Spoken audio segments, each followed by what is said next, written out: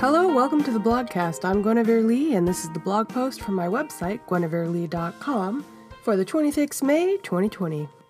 The Bear Goddess, Indie Book Review. I've only just started doing these reviews regularly, and have somehow already ended up reviewing another book heavily influenced by Greek mythology. This wasn't intentional, but a nice coincidence for me since I happen to love all things ancient Greece. The Bear Goddess by Kelly Heckart was a random suggestion, so I really had no idea what I was getting into when I started reading it. I've always been a big fan of diving into a book or a movie with zero context. You end up reading and enjoying a lot of wild stuff you never might have given a chance. I probably would have skipped this one, but I'm glad I didn't. It was a fun and imaginative novel, and I guess there's no better segue into the review, so... The Bear Goddess, Book 1, the Arcadia series. The Bear Goddess, the first in the Arcadia series by Kelly Heckart, is an erotic fantasy novel about the forbidden romance between a nymph and a centaur. Callisto is a nymph who has taken a vow of chastity and sets out to hunt a boar to prove herself to Artemis and become the Bear Goddess.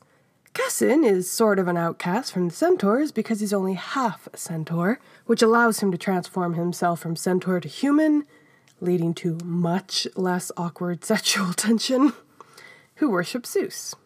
While erotic fiction is not the kind of thing I normally read, I can recognize that Heckart has a talent for it. Right from the very first chapter, it felt very sexy.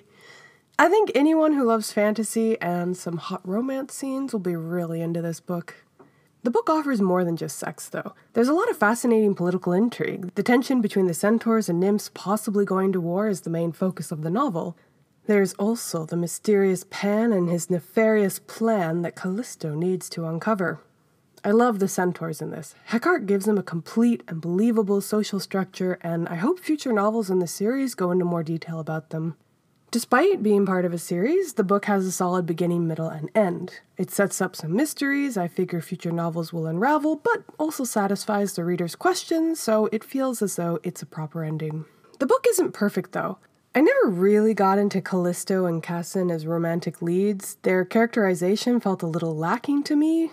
They meet and are instantly in love, which almost turns out to be an interesting twist involving Pan, but that turns out to be a red herring, which I can't say more about without risking spoilers. And most of their scenes together just boil down to, we can't keep our hands off each other, so why bother trying?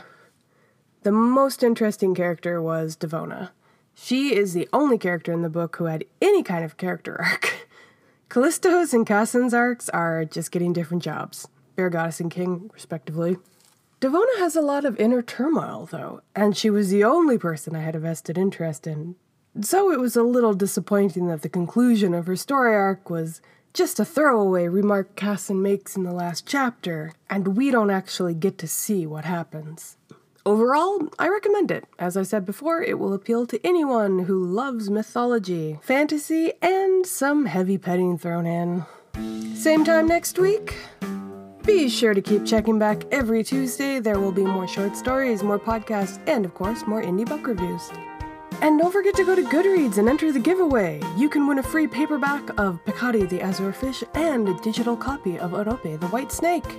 Do you have suggestions for writer challenges or indie books you'd like to see reviewed? You can leave a comment here or catch me on Facebook at Guinevere Lee, Instagram at Guinevere_Lee, or Twitter at Guinevere Lee. Until next week, stay healthy, everyone.